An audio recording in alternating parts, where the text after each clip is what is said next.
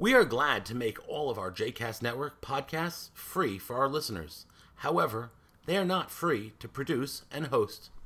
Please consider making a donation to JCast Network to help support our work by visiting jcastnetwork.org/donate. Thanks for your support. You are listening to The Tish with Rabbi Michael Knopf, a JCast Network podcast. For more information about Rabbi Michael Knopf, please visit mikeknopf.com. For more information about other JCast Network podcasts and blogs, please visit jcastnetwork.org. So page 2, it's chapter 19, paragraph 2, or midrash number 2. That's what we're going to get to midrash number 2. Yeah, right now. So because we talked last week about the essence of the snake. We're going to now get sort of like deeper into the story. But I just wanted to recap a little bit about last week. So among the things that was discussed last week was the nature of the snake or the serpent. I think he's translated usually as serpent rather than snake because he's not like a snake that, as we kind of know and identify snakes, although the term nachash is the Hebrew for snake. So I think it's people translate it as serpent to showcase that this was not you're not your garden variety snake. But anyway, so I might interchange snake and serpent, whatever. But so the text says that the nachash haya arum. Mikol ha-chaya. Hold on, let me get the actual words. Nachash haya arum. Mikol chayat hasadeh asher asa Adonai Elohim. So the serpent was more was arum above all of the animals of the field that the Lord God had made. So we were talking yesterday about last week about what that meant, what the sort of nature of the snake, because it's again where it's not sort of a garden variety snake.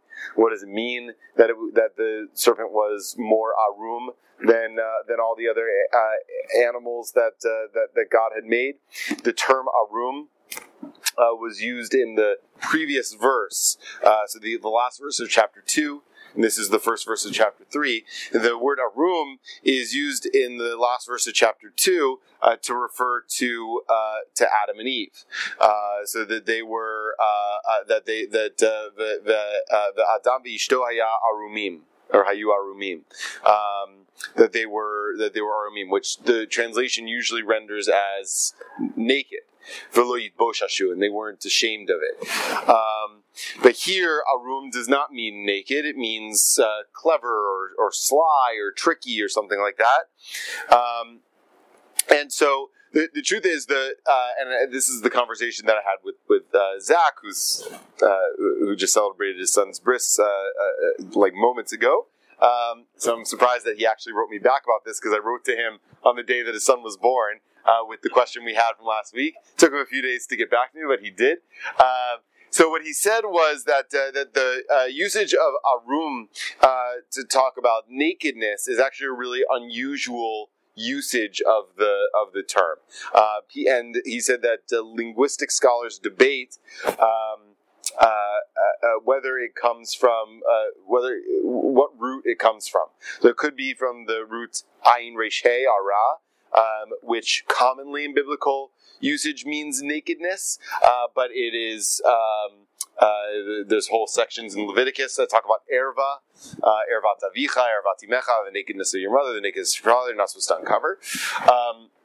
But the conjugate of it of arum or arumim is very unusual, if that would be the roots used. The other option, he said, was that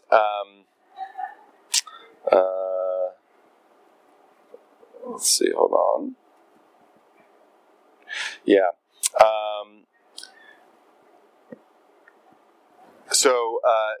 He says others punt. There's an otherwise unattested verb, aram, ayin resh mem being the root, to be naked. So In other words, this is that not so much with where the verse Nachash Haya Arum. That is pretty clear what it means, that he was shrewd or clever or something like that. But what is being talked about for Adam and Eve is the part that's a little bit unclear. So I suggested to him that I thought that maybe what it was saying, that maybe people had just been translating it wrong, right? And that it didn't mean that they were naked and therefore ashamed, that they were also clever, right, or shrewd in the same way the snake was. So he said, possible, but then you'd run into problems with what to do in chapter 3, verse 7, verse 10, and verse 11, where you have irem, which clearly means nude or naked in other places too. So I had to kind of dig into this a little bit more, and then I'm going to have to write a paper on my theory. But what he says about it, what he points out about it, which a lot of the modern interpreters point out, is that it seems like the Bible is going for wordplay here, and it's sort of like one of the classic examples of biblical wordplay, which happens quite a bit. The Bible kind of likes to play around with words and use puns and things like that, especially in naming of places and getting people's names. And then also the rabbis kind of pick up on that theme too, because they like to kind of use words in creative ways. The Hasidic tradition, much later, picks up on that theme, tries to use words creatively, but the Bible definitely doesn't. So in sort of modern biblical interpretation or criticism, this is a classic example to modern critics of biblical wordplay, of Arumim in chapter 2, verse 25, I think it is, and then in Arum in chapter 3, verse 1. Remember also that chapter and verse numbers are a relatively recent innovation. They were. It was essentially a Christian innovation. So the chapter and verse numbers that we have are not inherent to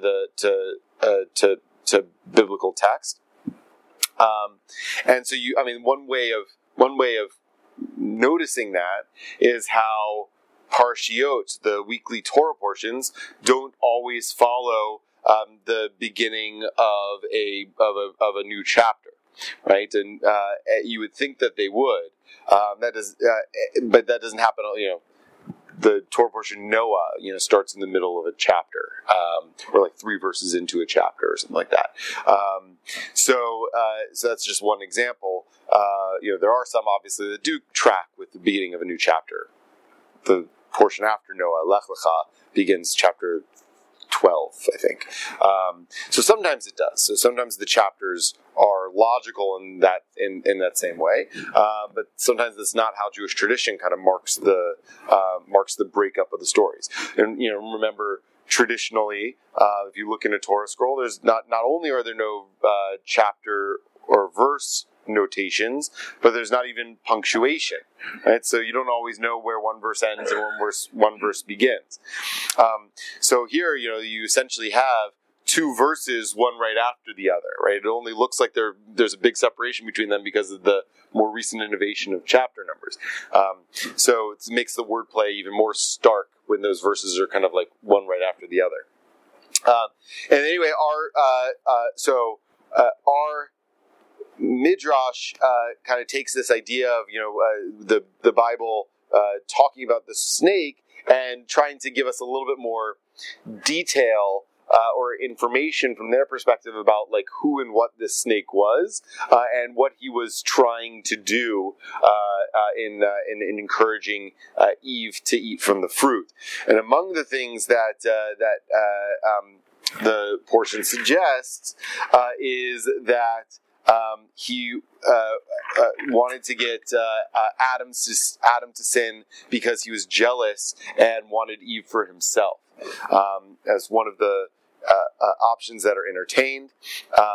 Another option is that the serpent was a sort of towering figure, not physically towering, but a great person, right, or a great thing. He was the king of the beasts at that time, and the sin was sort of as much or maybe more his downfall than the human's downfall. In some cases, maybe actually you could make an argument that it elevated at first the snake was the top of the food chain, right? Maybe not literally the food chain, but like in the hierarchy of creatures, right? Snake was the shrewdest of all the creatures that God had made, which maybe includes the human beings, right? And then after the transgression, the snake is demoted, the human beings are promoted, right? Could be. And anyway, so, and then my favorite is that like the snake was kind of like the Roomba, so like you could like send it out, but then it would like come back to home base, right? You could carry a lot, but he came back. Okay, all right, so that's the snake. So why don't we close this so we're not getting the background noise over there. I'm going to just turn the air conditioning down 1 degree. If it gets cold, let me know. Okay, so the next verse, which will begin the next midrash, or actually not the next part of the verse, I should say. So we get introduced to the snake. He's very shrewd. And Vayomer el ha'isha, he says to the woman, Af ki amar Elohim lo tochlu mikol etz hagan. Which usually is translated as he says to the woman, did God really say to you, don't eat from any tree of the garden?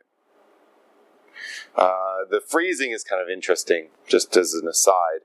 It's, Af ki amar Elohim. Af usually means like even, right? So, did God even say to you, you should not eat, you must not eat from any tree in the garden? That's usually to make it a little bit more contextually meaningful. Did God really say this to you? Which, of course, God did not say to. First of all, God didn't say anything to the woman at all about what to eat or what not to eat. But God said to the man, we saw this verse, God said, you can eat of any tree in the garden except for one. Right, except for the tree of knowledge of good and evil. Right, so he's asking her a question that's premised, that's based on a false premise. Whether he's actually unaware of what God told them and didn't tell them, no, but presumably because it's introduced with he was very shrewd, that this is him trying to like lure her into a trap of some kind. All right, so now let's look at Midrash number 2. Someone want to read for us today?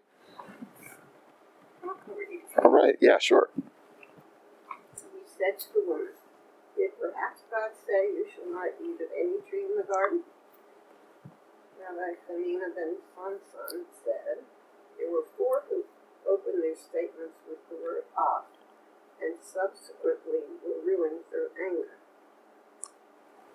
So that's wordplay, right? So the word "af" means even, right? Or in this case, perhaps or really, right? And "af" also is a nose, but in the biblical idiom, "af" is usually used for anger too, like the flaring of the nostrils. Right, so God is sometimes described as erech apayim, which is the opposite of that, which is like long in the nostrils, right? And so chare af is the other way, is like hot nosed, like if you imagine like a bull, snorting, right? Flaring its nostrils because he's angry. So that's the association between the word "af," which means nose, and the idiom meaning anger. Okay, so here wordplay, right? People, there are 4 times that people introduce their statements with "af," and every time they're destroyed because of God's anger or anger. And these 4 are they: the serpent, the chamberlain of the bakers, the Pharaoh who was imprisoned with Joseph.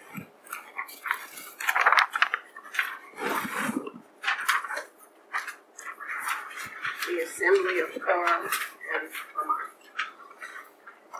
All right, we got 4 characters that fit into these categories. The serpent, we already know about. The chamberlain of the bakers of Pharaoh. Who is he? When they were in prison with Joseph. Good. Supposed to, Joseph, the baker that was in prison with Joseph the baker and the butler, I guess it was. And they were It's the supposed wine. to. The wine. Yeah, sometimes he's called the butler, sometimes he's called the wine steward. It's the same job, just different titles, yeah. Or the cupbearer sometimes. Right, these two characters that are imprisoned with Joseph later in Genesis, and Joseph interprets their dreams. The cupbearer, wine steward, whatever, is restored to Pharaoh's graces, and eventually tells Pharaoh about Joseph and his dream interpreting ability. But the baker is executed. Okay, that's the baker. Good. The assembly of Korah, who were they? These are the ones that they challenge. They challenge the privilege of Moses to be the priest. I mean, when he said that Moses was chosen, his brother, to be the priest, and he was also from Levi, he was a cousin of. Yeah. Mm-hmm. And he was challenging Moses, saying that why he was choosing them, and I mean that he was lying, that he was just using Right. to get his family privilege. Good. The nature of the grievance is a little bit unclear in Korach's case, but you're probably right that challenging Moses's right to leadership and essentially claiming staking his claim for his right to be the leader. But Korach is Moses's cousin, and leads a rebellion in the wilderness. And so the assembly of Korach are like the people who were gathered with and supported Korach in that rebellion. What happens to them? They were swallowed, yeah. Good. The earth opens up and swallows them up. Good. What? They were gone. And then finally, Haman. Who was Haman? From Esther. Good. Story of Esther, villain of the story of Purim. Excellent. And he also met a grisly end. Okay. All right, go ahead, Nancy. The serpent, as it states in our verse, he said to the woman, did perhaps God say, and so forth. The chamberlain of the bakers, as it states, also I, in my dreams. The assembly of Korach, as it states, moreover, you did not bring us to a land. And Haman, as it states, Queen Esther brought no one but myself. Okay. Good. So, what do these four characters have in common, and what can we learn from their commonality? I guess more to the point, like, what do we learn about the snake from the snake's association with these characters? Is the snake being compared to them? Is he the first? Yeah. Mm-hmm. He was the first. Yeah, I mean, the Midrash doesn't come out and say these characters are like each other, but it does sort of imply that there's a common thread. There's a linguistic common thread between these characters and a narrative thread between them. Yeah. As it says, there were four who were subsequently ruined through anger. Right. So they do go together. So what do these characters have in common, and what can we learn about the snake from their commonality?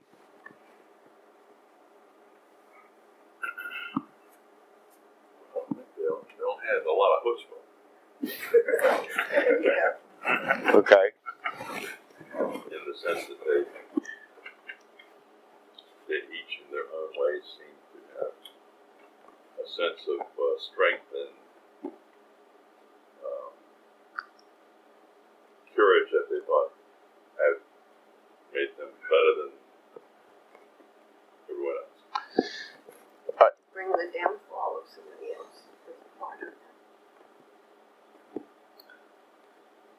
But the word off is anger. They shared in common that their downfall came because of anger. That's what the text needs to say to me. Yeah, it's interesting. I mean, I think that you could read it that way. That the reason that they their downfall was rooted in anger. I read it personally as that the negative consequences that they met with were a result of someone's anger, either God's anger, or in the baker's case, the Pharaoh's anger. In Haman's case, the king's anger. You know, like conniving, you mean? Like conniving? I'm wondering. So how are they conniving? Well, in the case of Haman, because he didn't like it, he thought the Jews they had much power, and after I think it was the name the king married, Esther. He was upset about that. In the case of the baker, I don't know how. He just made a mistake. Mm-hmm. Yeah, correct me if I'm wrong, but I don't remember if the biblical text ever says what the baker does, like why the baker was in jail in the first place. I never told them. They said that Pharaoh found a kind of piece of stone in his bread. He was supposed to take it before he gave it to Pharaoh. Yeah. And Pharaoh had. Let me look real quick.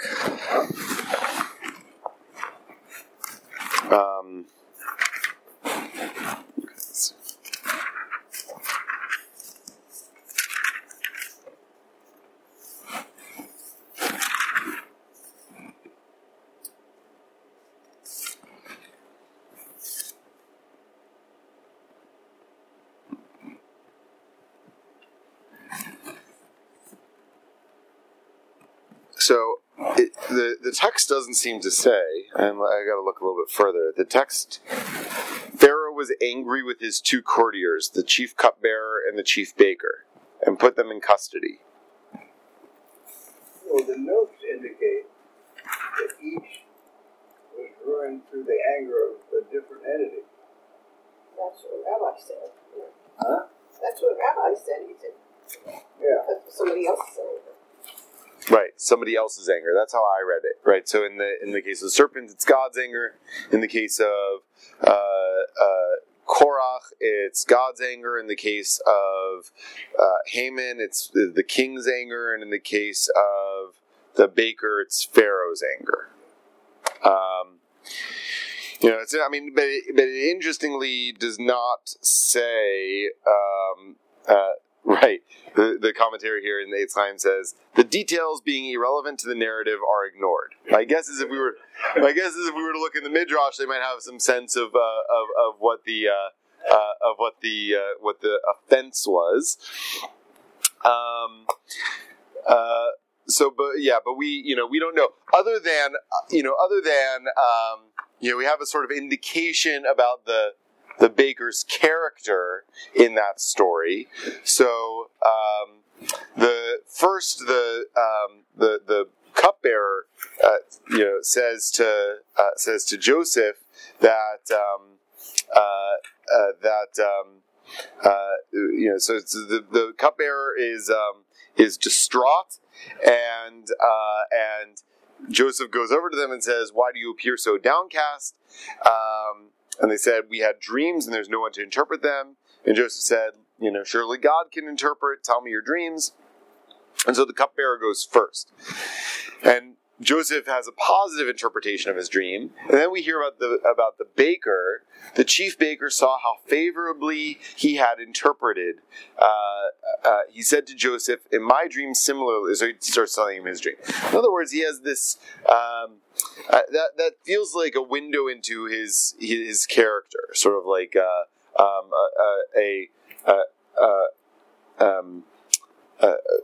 maybe chutzpah is a good word, but it's sort of like haughtiness, an assumption about how things would be good for him, or should be good for him, which we don't know what the nature of his offense was, but maybe was related to it. And I would say that it feels like that's sort of like if I were to look at Korach and Haman, and what I know of the snake, I would say that seems to be a commonality between them, and so I might want to apply that to the baker too, and so therefore say that that's true of all of them, and that the essence of the snake's problem, according to this midrash, was his arrogance, or haughtiness, or lust for power.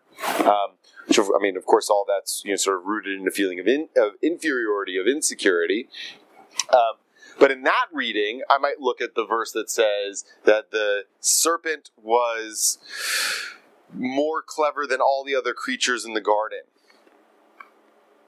or all the other creatures that God had made, and read that as not including the human beings, and that to understand the serpent's motivation as wanting to dispossess the human beings. Right, wanting to, right? He's like they're the chief rival, right? In Game of Thrones language, right? That the snake is Cersei, and Adam and Eve are Jon Snow and Daenerys Targaryen. Yeah. Anyway, I keep trying. Kept falling out for trying. Okay, so but no, so they're the chief rivals, right? They're the only, he's not at their level, right? He's the chief of all the beasts, but they're like they were created last on the top of the food chain, whatever. And he wants to knock them down from their perch. So wouldn't he be angry when they were created? As if he was the top dog before they? Well, what's interesting is that in Genesis chapter 2, the animals are created after the human beings. But in Genesis chapter 1, it's the other way around. But I don't know. So either, he's created first, and then God creates it, it's like, I have my first child, but then I have a second child who's even better than the first child.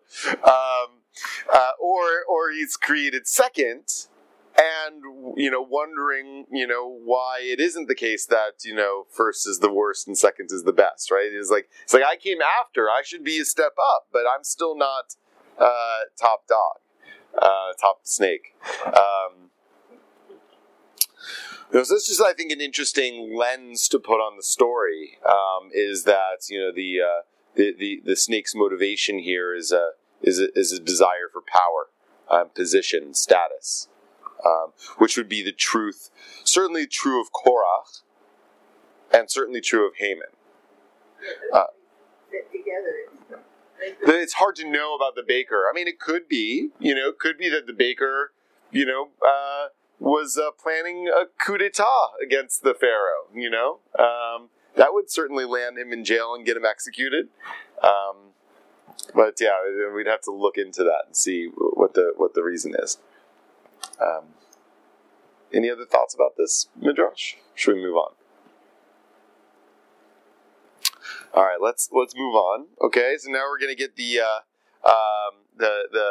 conversation between the woman and the snake.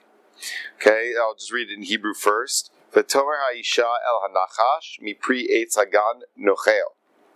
Mipri ha'etz asher betoch hagan amar ha'elohim lo tochlu mimenu v'lo tigu bo pen temutun. Okay, so the woman says to the snake, we are able to eat from the fruit of the trees of the garden. And from the tree, but from the tree that is in the middle of the garden, God said, do not eat from it, and do not touch it, or you will die. So, a couple of things about what she says there.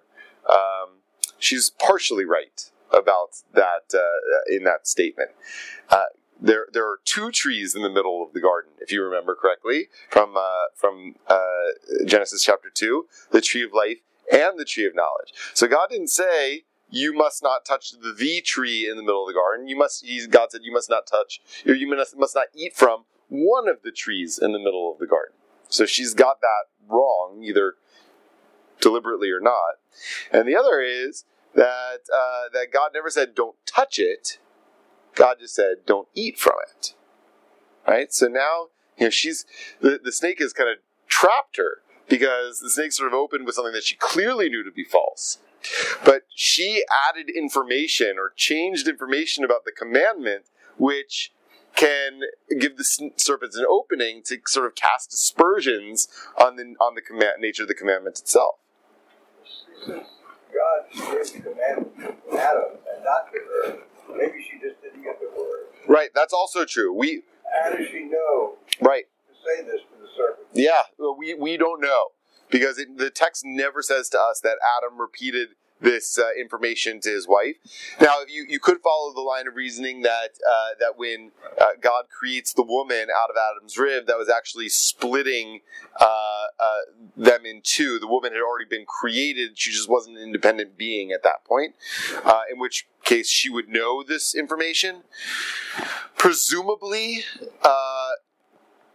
somewhere off stage, Adam told her the information because she's held to account for it in the punishment, which would seem, unfair if she didn't know about it.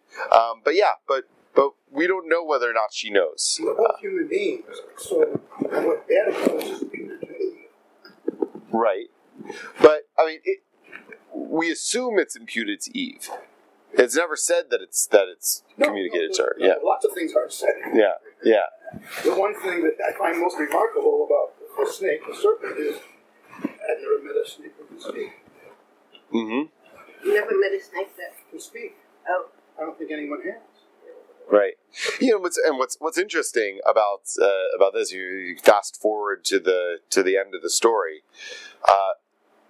If memory serves, God doesn't take away the snake's power of speech. God takes away the snake's power of walking. Which seems like a strange punishment. I actually never thought about that, but it seems like the nature of the crime for the snake is his ability to speak, or is the way he uses his speech. I think that's the strongest argument why it's just metaphor. Sure. Yeah. What metaphor for what? Right. Yeah, that's the question. Yeah. And I haven't found out, though, it's clear from this text that she did know. Well, she certainly knew. She certainly knew something. She just. If this is what she knew, she was incorrect, at least, or partially correct, right? Because there were two trees in the middle of the garden. She says we're not allowed to eat from the tree in the middle of the garden, and God never said you can't touch it, right? So she's partially correct here. So she heard it wrong. Right. Right. Okay, so that's what she says. The snake. It also, God says about the tree, for on the day that you eat from it, you will die. So, which to me, by the way, is not saying what.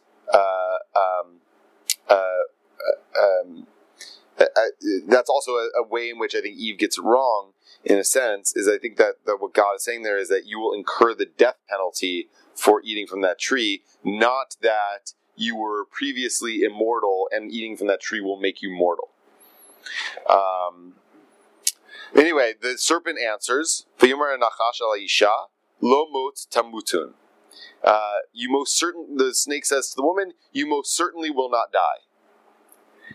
Ki yodea Elohim, ki b'yom achalchem mimenu, v'nifkechu einechem, v'item ke Elohim yodei tov v'ra.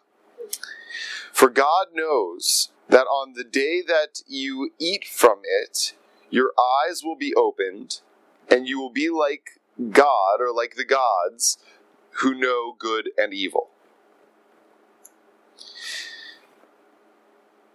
Vatera ha'isha ki tov ha'etz lama'achal. And so the woman saw that the tree was good for eating. V'chi ta'avahu la'einayim, and it was beautiful or pleasing to the eyes. V'nechmad ha'etz lahaskil, and that it was pleasing as a way of deriving wisdom. V'tikach mipriyo, and she took from its fruit, v'tochal, and she ate it, v'titen gam le'isha, ima v'yochal, and she gave it to her husband who was with her, and he ate. And what's also interesting about that last bit of information is that she may have been wrong about the commandment, but it seems like her husband was standing with her when the snake is talking to her. So if she were incorrect, the husband could have, the man could have piped up and said, "Actually, honey, that's not what God said." Or he could have said back to the snake, that's God didn't say that we couldn't eat from it because God didn't want us to become knowledgeable. God said we couldn't eat from it because God will kill us if we eat from it. But the man is silent in this whole business. But he follows her. Yes, right. Yeah. It's always the man's fault. The serpent adds information here that we didn't have before, which may have been implied by the title of the tree. It's the Eitzadat Tovara, the tree of knowledge of good and evil. And a little bit later, God says something that seems to corroborate this, but not yet.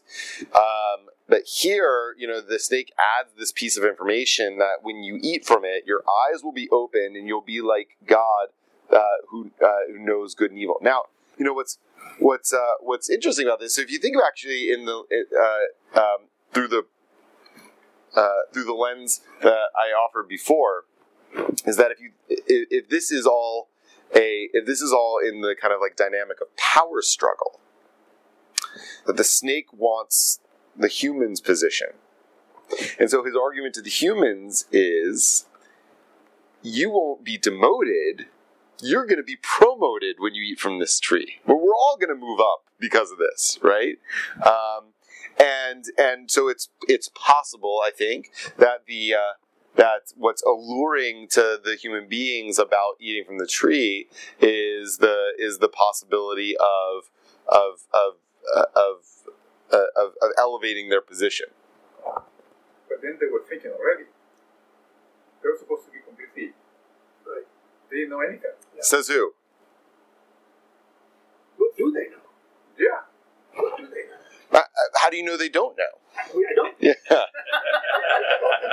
I don't. He says you're the good. They use the word bad here, but we know that they were. All we know about them is that they were naked, and or maybe they were clever, and they weren't ashamed of it. Either they weren't ashamed of being clever, or they weren't ashamed of being naked. But we know that Adam is intelligent enough to name all of the animals. Which you have to have, I think, some kind of discernment to be able to name things. Well, he knows God told him not to eat from that tree, doesn't he? Yes, he does know that. Yeah. But the snake is here arguing that God only told you not to do that because God is threatened by you.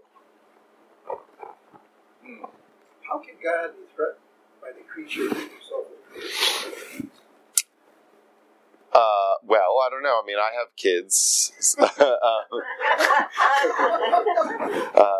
No, I mean that's the. I mean, there's the sort of like whole thread of literature. I recognize that it's a little bit different when you're talking about God, but but there's a sort of pervasive anxiety that your creations will overtake you. That it's like that your children will overtake you. It's the whole plot of the Terminator movies, right? That you create an artificial intelligence. And we lost that metaphor too, that analogy too. Frankenstein, okay? You create this thing and then you can't control it. You destroy him too. Funny thing, interesting thing here is Adam is the witness to everything. God spoke to Adam. Adam's listening as the serpent speaks to Eve.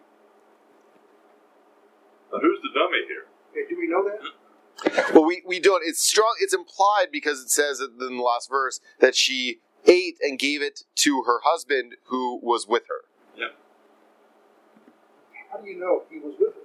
It just says, but v'titen gam le'isha ima. So she gave it also to her husband who was with her. Right, so look at the last verse. She gave also to her husband with her. Now, okay, so you get... With her, is that yeah. The presence of the serpent? Yeah, it's hard. It's ambiguous. It's ambiguous. So yeah, I mean, you could. It's always the case. I think that because the text is a little bit ambiguous, you could say, okay, if you were directing this scene, how would you block it? Who would you have present on stage? It depends what your goal is. Yeah. Right. So what are you trying to communicate through it? The Right. last sentence says, and she took of its fruit and ate, and she gave also to her husband. I mean, she could have eaten and then walked over Right. someplace else. Right. That's right. That's right. He might not even known what she was giving him. That's right. That's right. So that's one. That's right. So I guess So what would the moral of that story be? Right. What would be different if he was there and ate, and if he wasn't there and ate?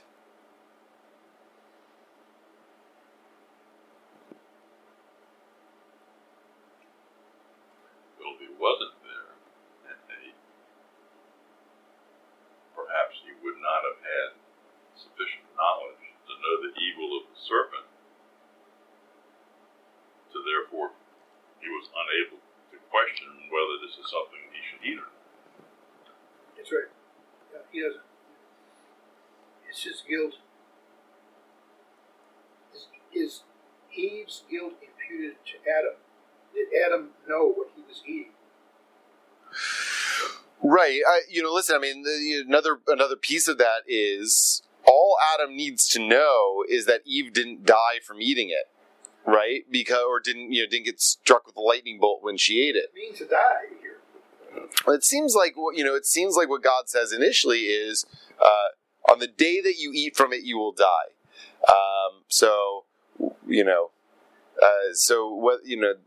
That it implies that God's going to punish you with death if you eat from it. Maybe not immediately. That's true. You will start dying. Well, we know that You will start they dying. both ate and they didn't die at that instant. Right. So you will start dying. I mean, so you mean that Adam and Eve, they were not in a limbo. I mean, they were just already thinking. But they were not that sophisticated until they eat from the fruit. I'm not sure that the fruit gives them sophistication. Because that's when they discovered they were naked. Before they were thinking of it, but they were not naked.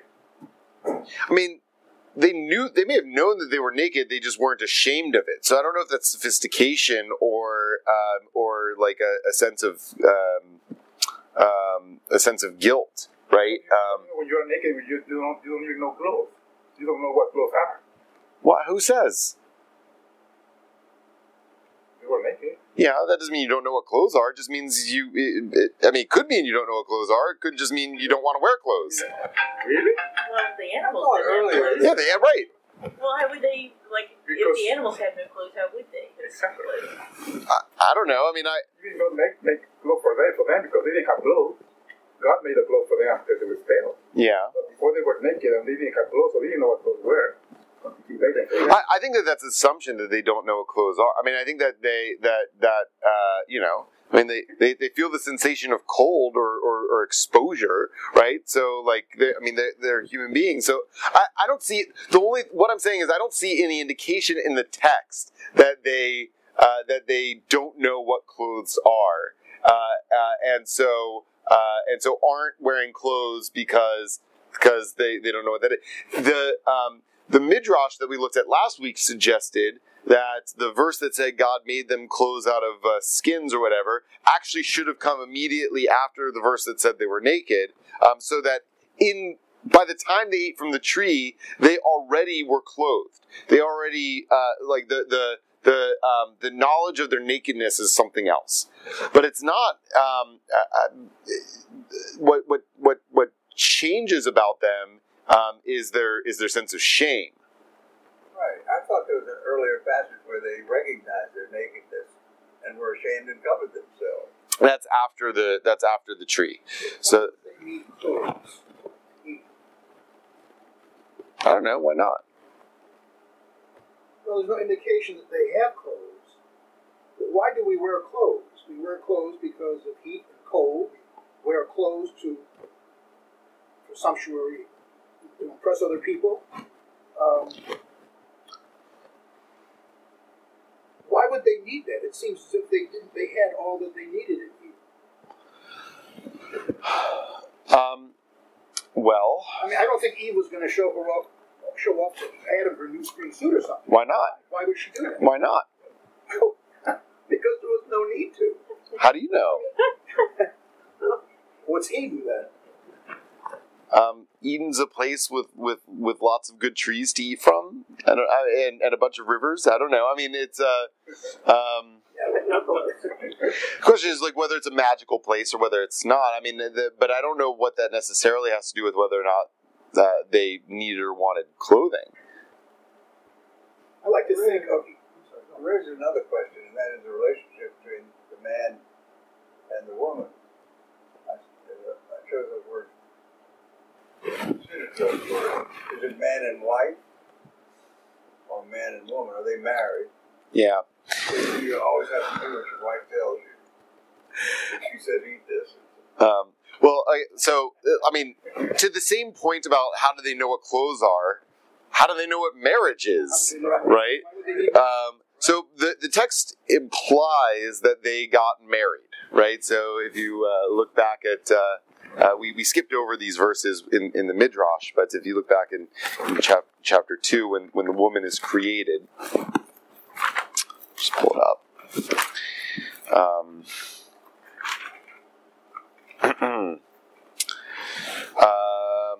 So the Lord God cast a deep sleep upon the man, and while he slept, he took one of his ribs and closed up the flesh at that spot. And the Lord God fashioned the rib that he had taken from the man into a woman, and he brought her to the man.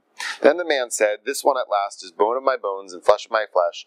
This one will be called woman, or shall be called woman, for from man she was taken. Hence a man leaves his father and mother and clings to his wife, so that they become one flesh." What? Clings to his wife, right. So, now,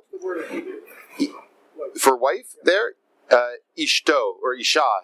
Ishto is his wife, yeah, his woman. But there, contextually, it's pretty clear that it's talking about a wife. That's a sort of like, and the moral of the story is, right. The moral of the story is now people get married, right? It doesn't necessarily say that they got married, but so I don't know. It's ambiguous in the text whether Isha here means his wife. Sometimes it means woman, right? So, but Tomer HaIsha at the beginning of this verse 2. But Tomer HaIsha, the woman said, right? So she's Ha-Isha in all this. She hasn't been given the name Chava yet, Eve. I'm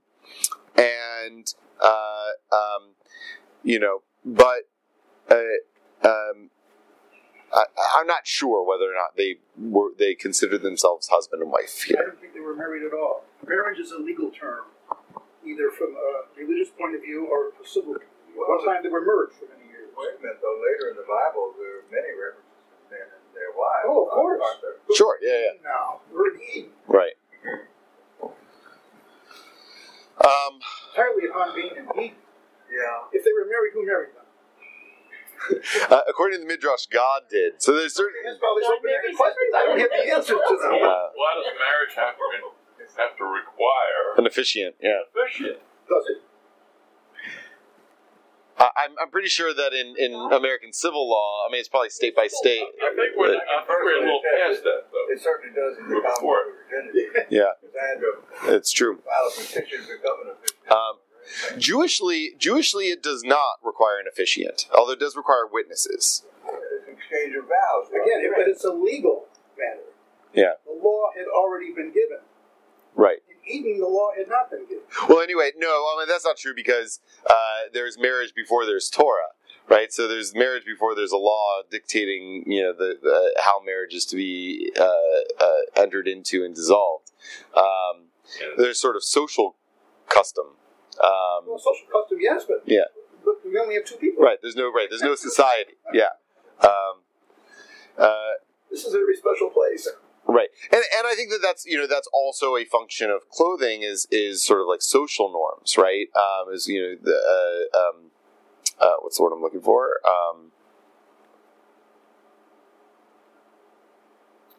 not adhering, conforming to social norms. So, since there's no society, there's no social norms, and the social norms in the garden, everybody's naked. And that might be why they're not ashamed, because, why should they be? Right? And so They can be ashamed in front of God. they are, When they fashion the fig leaves into... they are after they eat from the tree, they're ashamed. So that seems to be the difference between the pre-tree and post-tree, is the institution of shame.